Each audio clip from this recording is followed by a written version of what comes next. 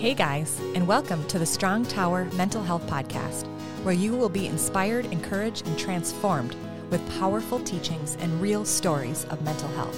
This podcast is not a substitute for counseling. If you are in a crisis, call or text your local crisis center or visit suicidepreventionlifeline.org. Jesus is in our mental health, and freedom is where we start. I am your host, Heidi Mortensen, licensed marriage and family therapist. Get ready. Today's show is going to bring you hope.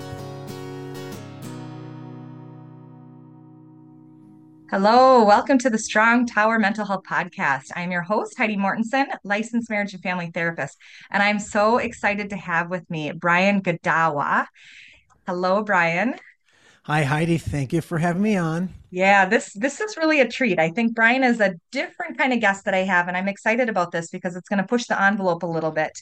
He is a screenwriter, an author, and really powerful storyteller. You have been involved in Hollywood. You produced a lot of well, I wouldn't say you don't produce, but you've done the screenwriting for many movies that we have heard of. So I would love it if you could just share who you are, and also let's get into your testimony. Like, how'd you get into this? Yeah. Wow. Well, I hope that this will be an interesting podcast because there are going to be I have some interesting thoughts about the subject matter. Thank you for having me on to talk about it. I do think that the issue of understanding faith and imagination and creativity are actually a part of our mental health. And spiritual health, by the way, so much so that I've even written books on it and such.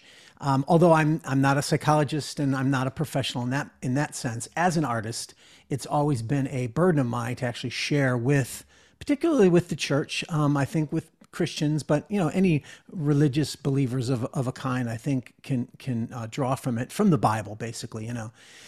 My personal journey began. I was born an artist. I tell you that. Not everyone is, but. Yeah, so I've always been an artist, but I started out as a visual artist, and I ended up as more of a writer as an artist in these current days. Although I still use excessively my visual art talents in everything I do, from marketing to what have you. Yep. When I first grew up as a young man in high school, I had a heart and a soul for meaning and purpose. I've always been a person, and I realize people are different, but I've always had a burning desire to find my purpose and the meaning of life. Yeah. Even as a young high schooler, 17 years old, And like I said, I was an artist, and I had hoped, as I thought through the realities of life, I thought, we're going to be dead a lot longer than we are alive. And so it made me think, what would make life meaningful? If you look at our life look at the timeline of reality, and then our little existence is but a blip on that timeline, almost Absolutely. Insignificant to nothing, right? That's good. And so how can you even find meaning? How is there meaning or purpose in that? And I was driven by that even as a young person in high school, and I had thought that Michelangelo was my hero. I had thought that if I could achieve a certain amount of fame, and I don't mean fame like Kardashian fame. I mean like Michelangelo fame, where if you create great works of art, you leave something significant on the planet, that can be of benefit to humanity in some way, right? And of course, Michelangelo's works of art really did speak a lot to the beauty of human existence. A lot of the suffering as well. He, addressed a lot of that. But the reality of death really punctured that for me. And I've always been a person who's been kind of obsessed with death. And I don't mean that in the suicidal sense by any means, ever. But death has always been a close friend of mine, because it's the one thing that challenges me and reminds me to recognize my mortality and how little time I have left. So therefore, what am I doing with my life? Am I doing anything meaningful? Is there meaning or purpose in my life? And I've always held that close to me. And I remember when I was 17, and actually a fellow artist did commit suicide. And he suffered with depression and such, which I had no understanding of in that sense.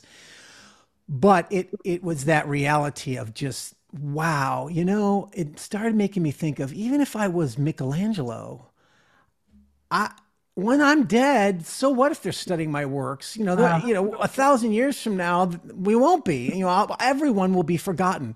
This is what the verse in Ecclesiastes talks a lot about. Ecclesiastes is my favorite Bible book because it really talks about that reality of the fool and the wise man are Yeah. both soon forgotten. And so, if you achieve this greatness or significance by creating something good in the world, it's going to be forgotten and you're going to be forgotten. And none of that will, wherever I was, I didn't know where I would be, right? But wherever I was, I wouldn't be able to be in touch with what's going on in this world. So what's the point of anything, really? That was the sort of reality, the revelation that forced me to start thinking about what about God, you know? And I've been raised with a traditional Roman Catholic background, so I had an exposure to it, but it wasn't a real personal reality for me. Hmm. And but it made me start to think more about that reality. And actually, some Christian students took me to a Christian high school ministry, and there I was introduced to.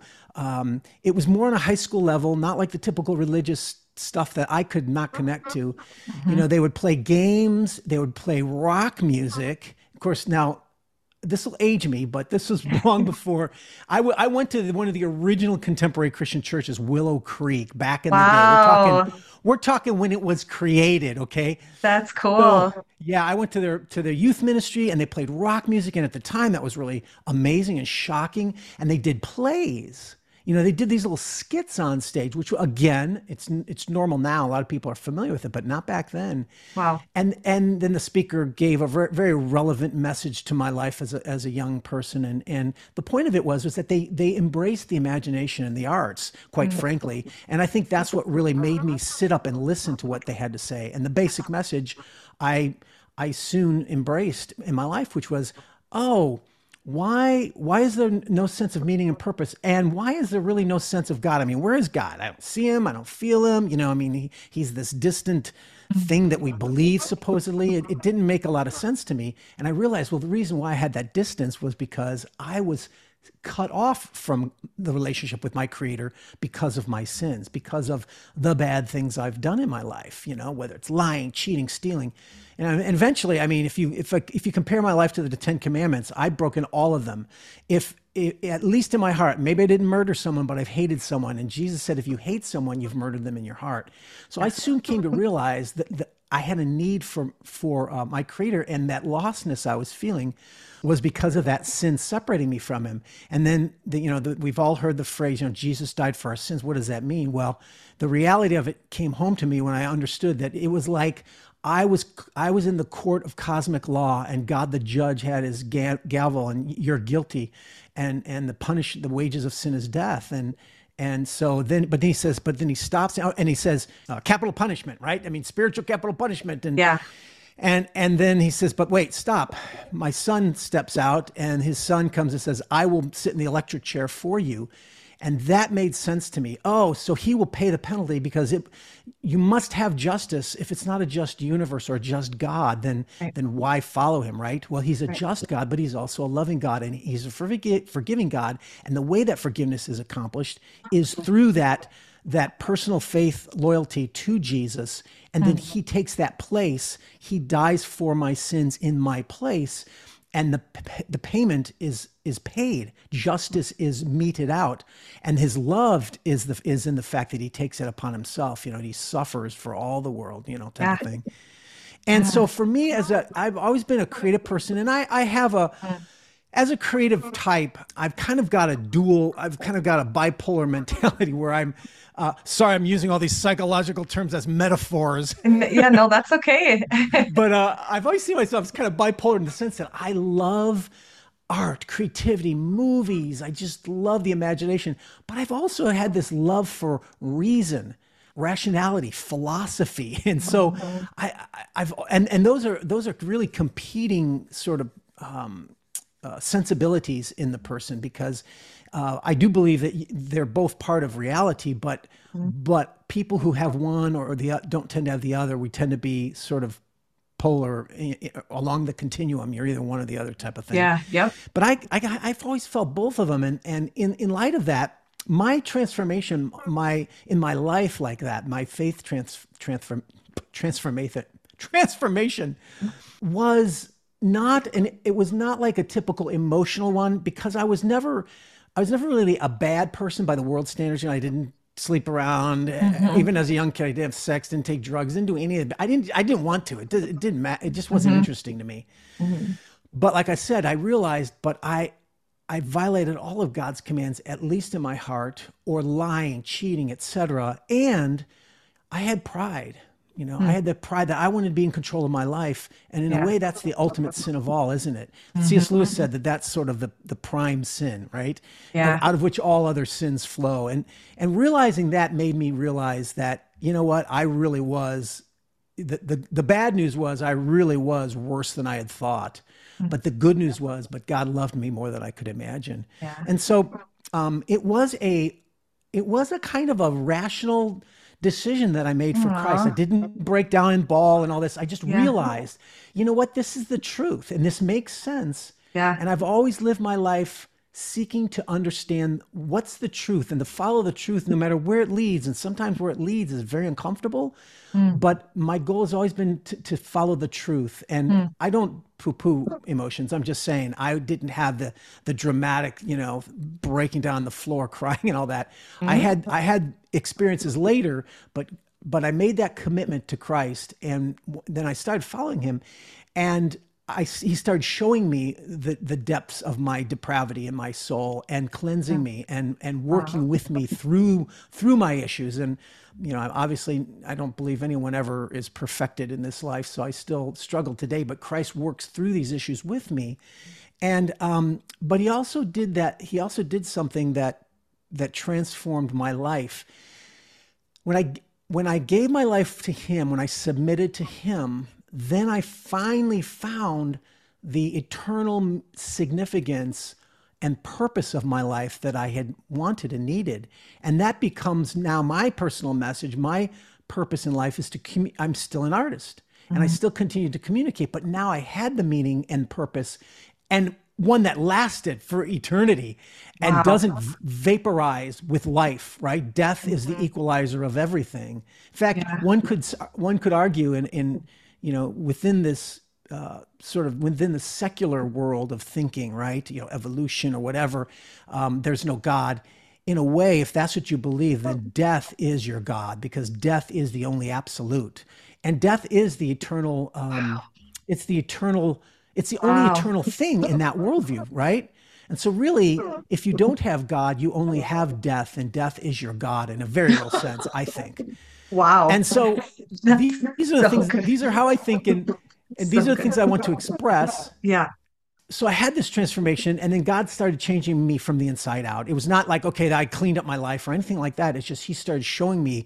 It was like The Matrix. Remember the movie The Matrix, which is now an Yeah. old classic, but Yeah. The Matrix was one of my favorite movies. I don't like everything about it, but there was some metaphors that really captured my experience, and that was, remember when Neo took the red pill because he wanted to know what reality was, even though it was suffering, and then he wakes up in the pod and he pulls that thing out, you know, and he realizes everyone around him is a slave, and he had been a slave, and reality was not what he thought. Well, that's what it was for me to become a Christian, Come and on. I started changing the way I saw and understood the world around me, That's so and that became my sort of my message, I guess, my heart's desire to communicate, you know, like Neo.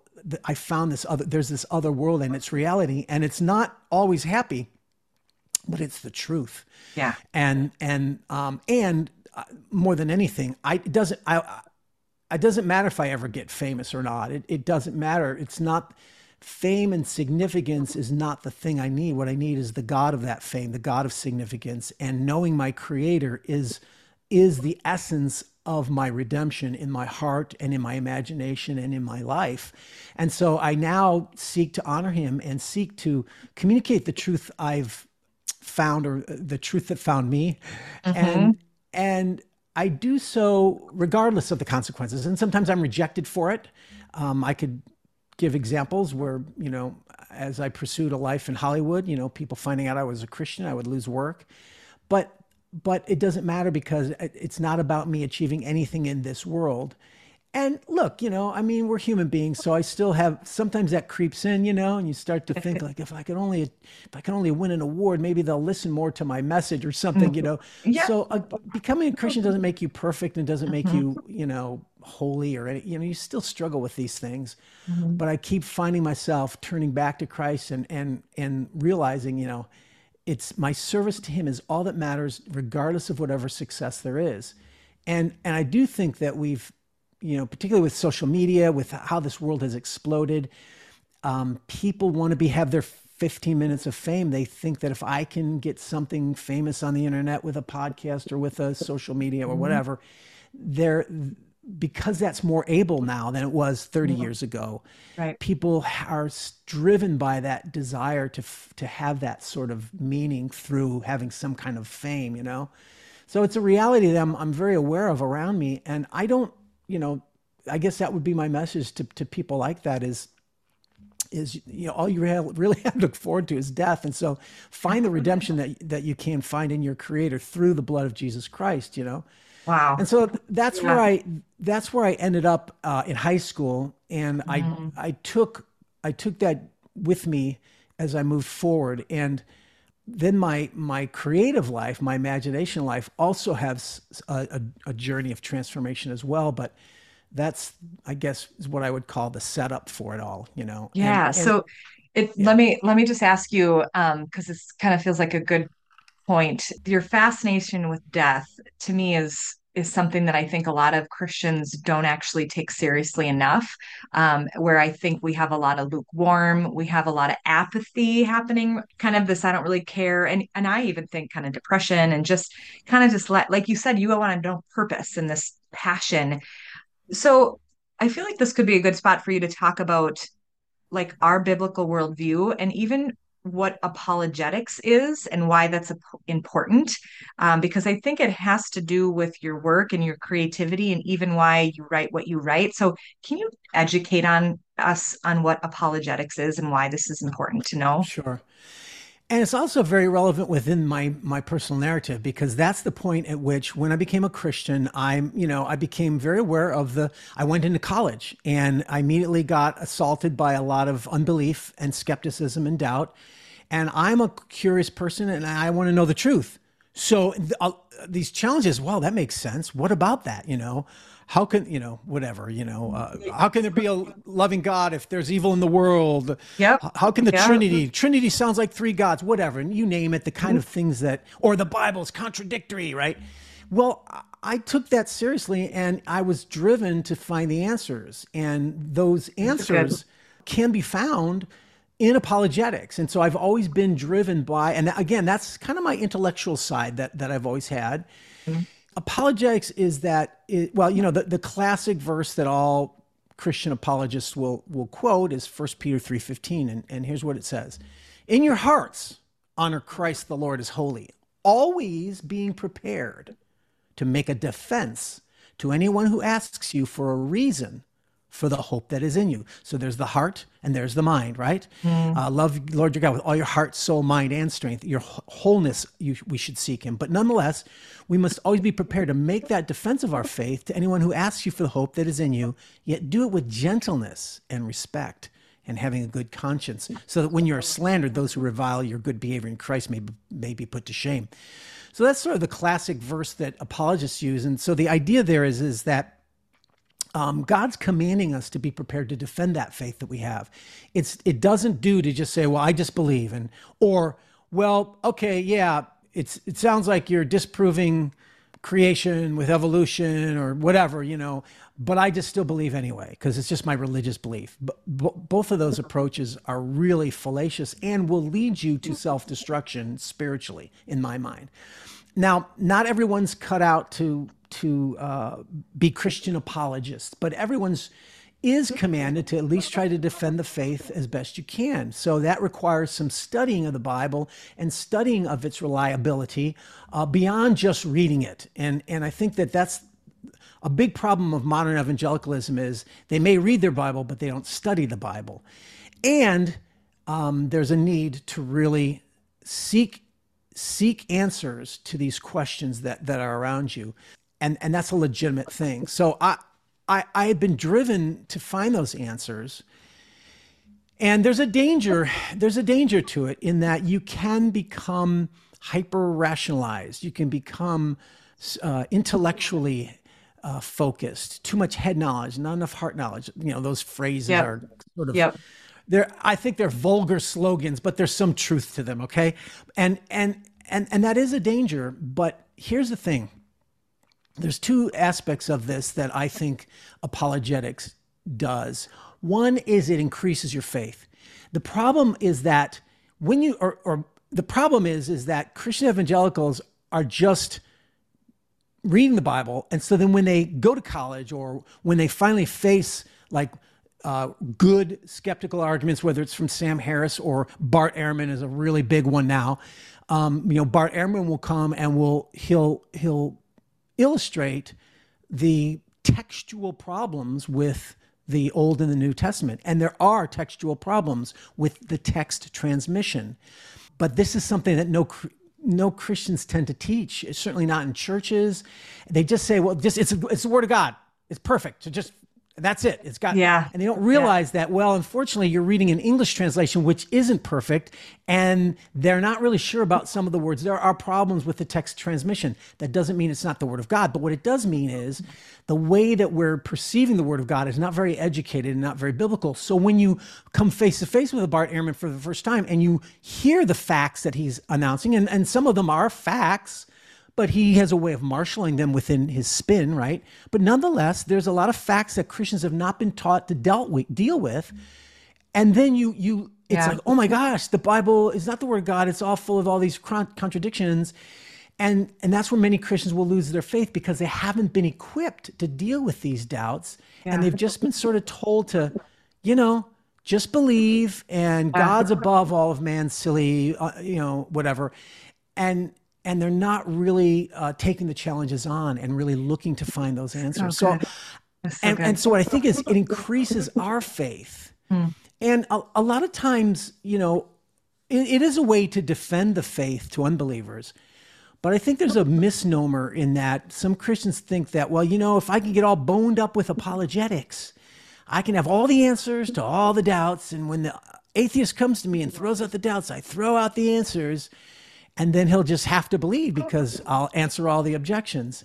And that's really a fundamental misunderstanding because the unbeliever, according to the Bible, in Romans 1, the unbeliever does not have intellectual problems with God.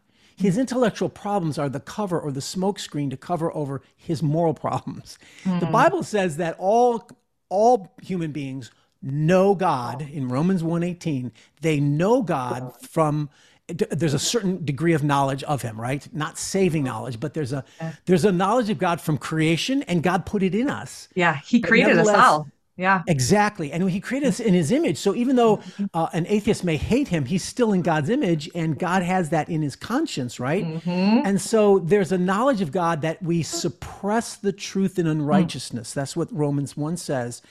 And so the problem is really a moral problem. And so apologetics, you're not going to argue a person into the kingdom of God. Now, that doesn't, the other extreme is just as bad, which a lot of more emotionally focused Christian faiths will say, yeah, you can't argue anyone in the kingdom of God, so don't bother. Just proclaim the gospel to them.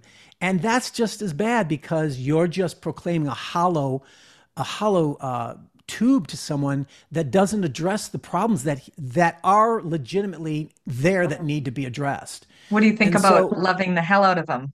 yeah. Okay. In the end, a person will be transformed by our love for one another and by our love for them. Absolutely. So there's a holistic approach, obviously, that needs to take place. Right. So I think both of those poles are wrong. The sort of like, don't use your mind or think that somehow that you can persuade them, argue them into the Yeah. kingdom of No, God, that's both those good. extremes.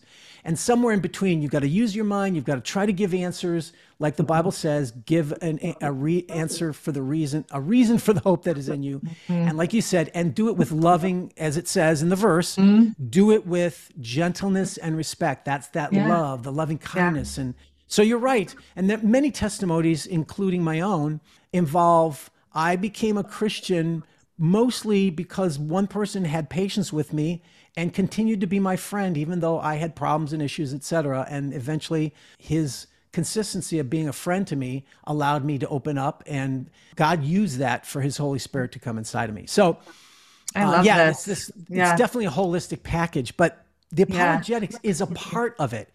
Yeah. And so if the anti-intellectualism, of course, Christianity has always been accused, Mhm. fundamentalists back in the day were accused of being anti-intellectual, and they Mhm. were to some degree.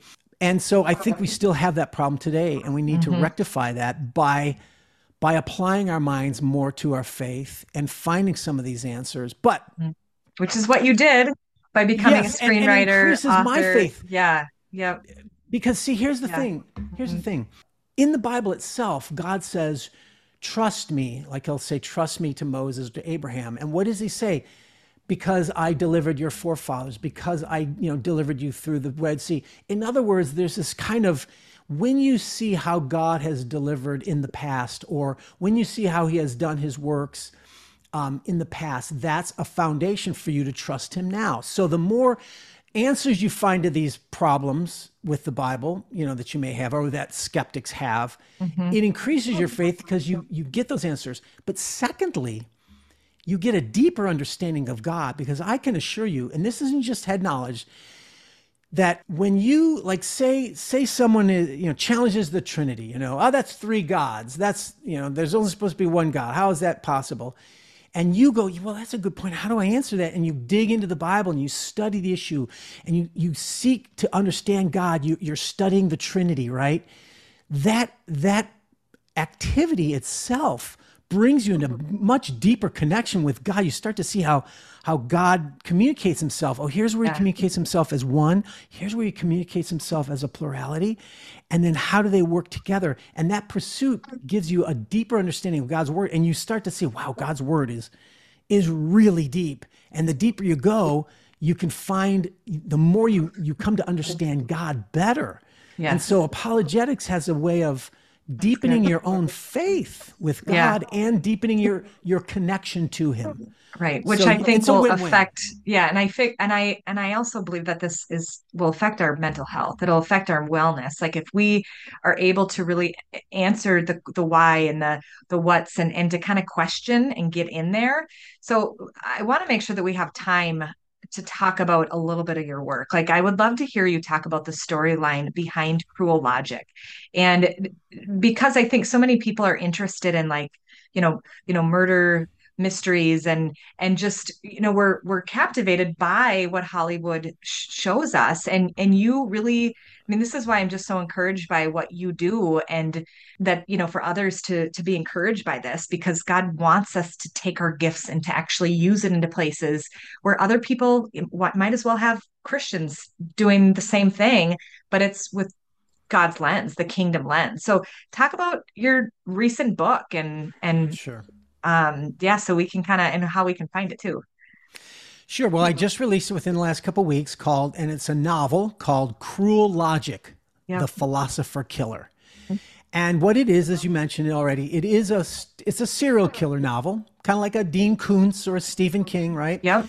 And so it's in that genre. But the basis Mhm. of the story is there's a serial killer on a woke college campus, and he happens to be a professor of philosophy. And so what he does is he captures other university professors and he debates them and videotapes the debate. And the topic of the debate is his moral right to kill them. And so, in other words, they have to actually debate for their lives. And so he'll challenge them and he'll say, well, look, if what you say is true about reality, give me one valid reason why I should not kill you, Mm. and I'll let you go. What? Really? Well, so, he gets an evolutionary biologist, he gets a queer theorist, he gets all these various professors with the varying philosophies, a philosophy professor as well, and he challenges them. And that's the sort of the premise of it. And as each of these professors then are unable to provide a proper moral foundation for their for life itself within their worldview, it starts to unravel. And there's a cop and a psychologist who's actually brought in to try to find this guy because he's escaped, and the psychologist works at the university. And the psychologist is kind of like a Jordan Peterson type of a character. He's a professor of psychology, and he also deals somewhat with criminal psychology. But he is also a person who is trying to support Western civilization to bring back some of it into the university. Because if you know about the modern universities, over the last 60 plus years, there's the Western civilization has been sort of a requirement in some of the graduation of the students. So like you'll come and you'll have to at least take a couple courses in Western civilization, Western philosophy, or, what have you, Western art, to learn about our heritage. That's the point, right? And so, but modern universities, as they become more woke, they have also gotten rid of this Western civilization. Now, my character is trying to bring it back in, and if you've seen even recently as 2016, Stanford students actually tried to bring back Western Civ classes into their university, and they were just crunched by the administration. So this kind of stuff is really going on. And the interesting thing about it is Western civilization is also strongly is strongly rooted in a Judeo-Christian worldview. And so if you take away Western civilization, if you attack it and destroy it, you're also attacking and destroying Christianity and the Bible. And a lot of college professors know that, and that is what they're trying to do. So I bring this whole, big picture concept into the storyline and deals with, well, what happens when you get rid of God? What are the consequences? Ideas have consequences. If you teach in the university for all these decades that there is no God and man is just evolving molecules, and or what have you, or reality is self-created, right? We create our own identities. There is no absolute. There's no objective transcendent standard. When you do that, what are the ultimate consequences? And it's played out as my serial killer is sort of making that philosophical point and a bit more. I don't want to give away the twists, but the cop and the psychologist are trying to track him down. And in the meantime, then I have a second sort of dominant storyline that drove me in my story, and that is the story of an evangelical Christian who has a very weak faith, and he comes to college as a freshman for his first year. It's a fictional college in California, and he gets caught up in social justice and into the woke movement, and he starts down a pathway of what we call Christian deconstruction. Yeah. That's a phenomenon now that's really talked about, or Christian deconversion. And all it is just Christians who are sharing their journeys of how they lost their faith. And a lot of it is because over time they face these doubts and skeptical issues, or a lot of it's usually peer pressure, quite frankly, of acceptance of LGBTQ people and stuff like that. And I think because of course, we've always had people going to college losing their faith. I mean, that's been going on forever. But just the rebellion. Yeah. It's a common thing, but they call it now deconversion. And I think because there's a lot of podcasts now of people sharing their journeys like this, and famous Christian pastors and Christian musicians have done this. So I think it's a little bit more in the public eye. Well, I wanted to address that in my story and tell the story of a Christian and how he's caught up into that in a way because he's not equipped, because he's not prepared to deal with it. And where does that end? Where is the logical end of that? and Hmm. how these stories sort of crash together at the end. And Wow. so that's sort of the premise of it. It's a harsh novel, so I will tell you there's some language in it, and it's I don't show the gruesome violence, but there's I describe crime scenes. Imagine Silence of the Lambs, but with a Yep. Christian worldview. Yep. Imagine the movie Seven, but with a Christian Yep. worldview. It's not excessively grotesque, but there is some bad language because I need to capture the reality of the university. And in the Yeah. university, And there is a that's, very profane language that's going on there. Not only is it do they attack everyone for call everyone they don't agree with Nazis and Hitler and yep. fascists, but they also use the F word a lot. And this, I believe, is an expression when you have this kind of language, excessive language. I think it's an expression of an inner violence and hostility that will lead to outer violence and hostility. So Mm-hmm. I had some of that. I have some of that in there. So if Hmm. you're a sensitive soul, it may not be for you.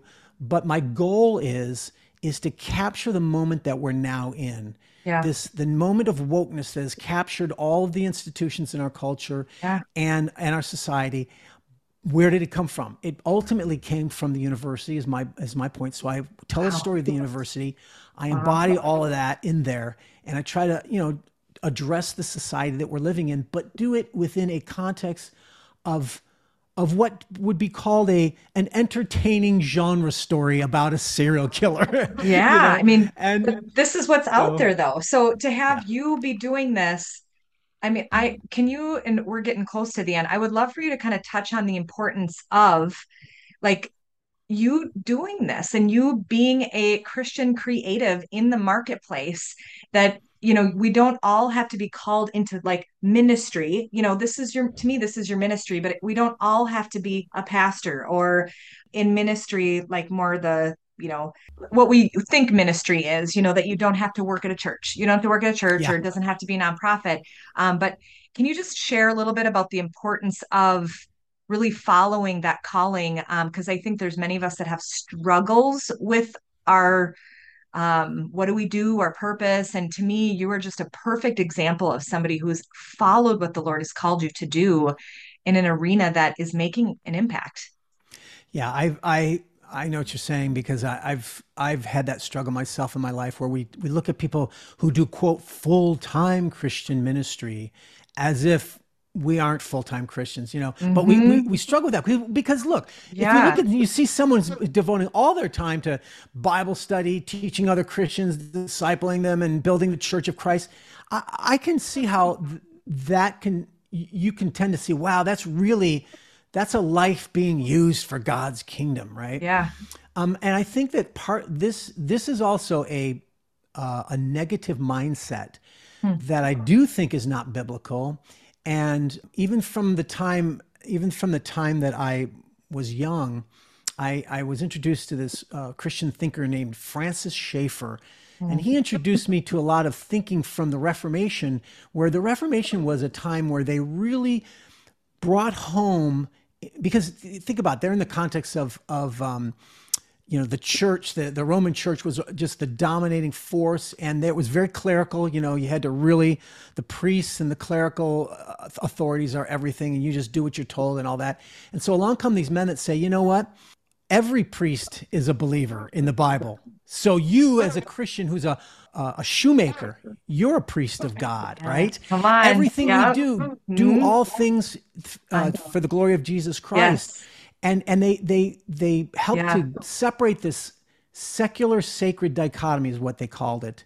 What that means is we have this mindset, well, this secular stuff we do is like our job, our normal life, watching TV, whatever, eating, blah, blah, blah, secular things. But then our sacred things are studying the Bible, fellowshipping, praying, etc.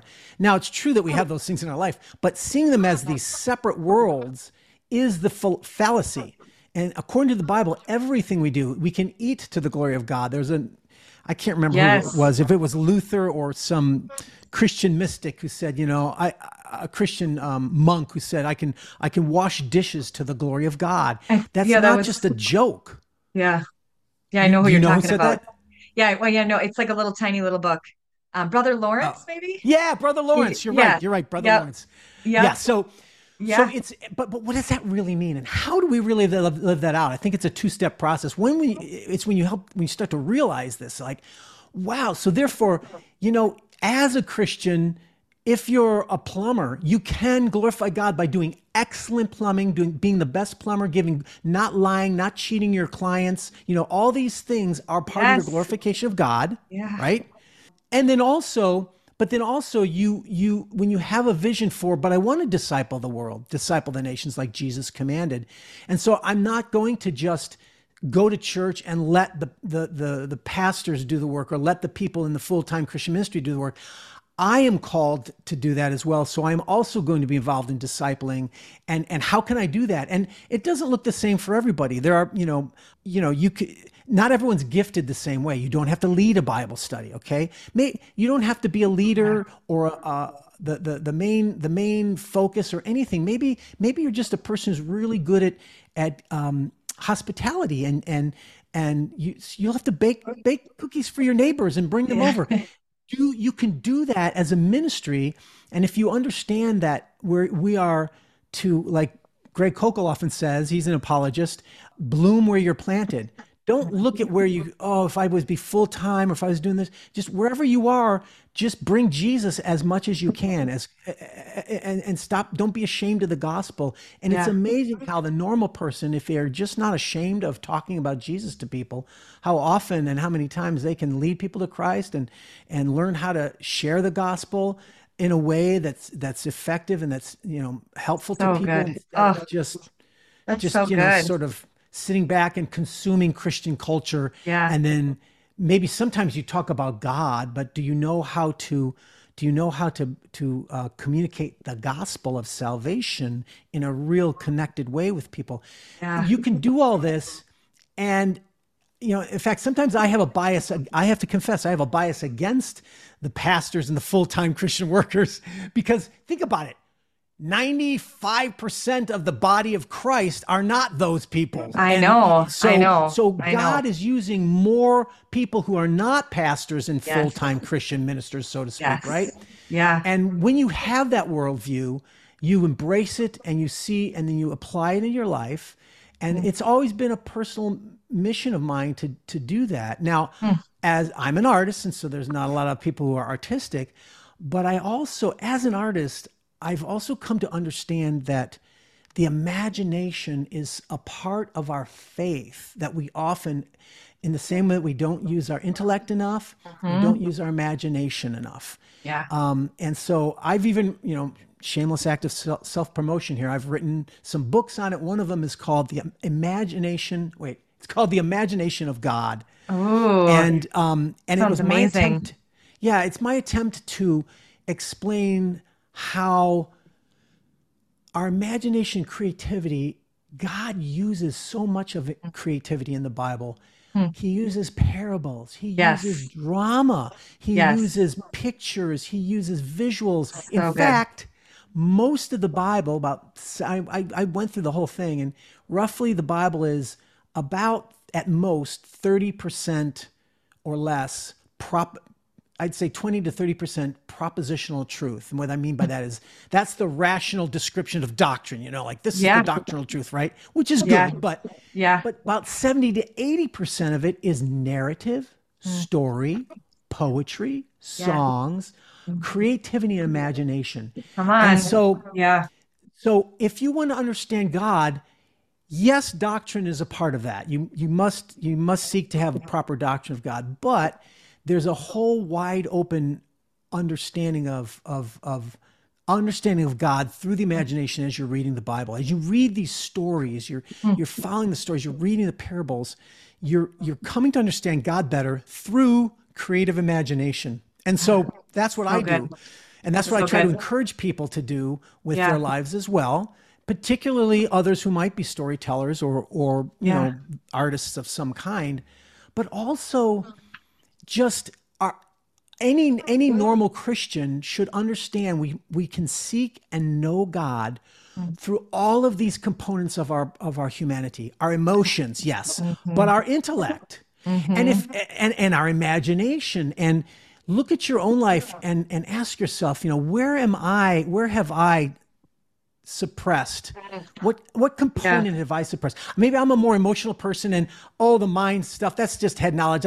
Maybe you need to start pursuing a little bit of that to give more balance into your life. Or that's maybe if good. you're an intellectual type who doesn't respect imagination, or, like there was a point in my life where I thought, when you study apologetics, you realize the power of reason and rationality, and you realize logical fallacies. Oh, And a personal story is technically a logical fallacy.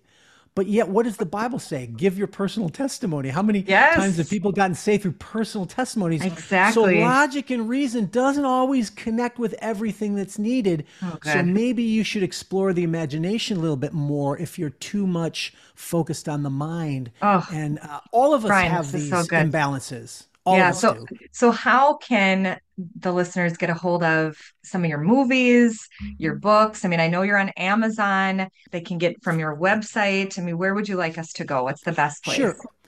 Well, my website, Godawa.com, very simple. My name, Godawa.com. If you want to know more, learn more about me, I try to make it a very interesting website with a lot of cool stuff on there. You can find out about all my series and a lot of free stuff too, a lot of free Yep. articles and you can access. Awesome. But if you want to go straight to my books, I'm exclusively on Amazon.com, and most everything I've written, like 20 some odd books, is on Wow. Kindle, paperback, and audiobook, and Awesome. exclusively on Amazon. And you go there and you find the author page. Every book description has a very detailed description. So you can find out everything about me probably just by going there too. Yep. And that's how Yep. you can find out what kind of books you might be interested in buying. Yeah. So make sure to get some of his books and then also leave a review because I know what it's like as an author. Make sure to leave an Amazon Yes. review. Yeah, I would love it if you could pray for us. Like this has been so inspiring for me. I would love it if you could pray. Okay, I will. Lord, thank you for this time to share about you, to talk about you. You are the creator of the universe. You are our redeemer. You are our sustainer. Without you, we couldn't go on. We couldn't exist. We couldn't have forgiveness. Thank you for all these things that we have in Christ Jesus. And I do pray for anyone who may have been listening today that you would open minds and hearts to expand each of our souls to be more balanced in how we address you, Lord, whether it's emotions, intellect, or imagination. I pray that you would show each of us where we can grow to learn you more holistically. And because that's what it's all about, Lord Jesus, just to know you more. And we thank you for your grace and redemption. In Jesus' name, amen. Amen. Well, thank you so much, Brian. This is wonderful to have you on. Thank you for having me, Heidi. Thanks for listening to the Strong Tower Mental Health Podcast. If you enjoyed today's episode, please rate and review the show on Apple Podcasts and subscribe wherever you listen. Your review helps the show reach more people and spread mental health awareness with Jesus at the center. You can also check me out on Facebook, Instagram, YouTube, or my website at HeidiMortensonLMFT.com. See you at our next episode.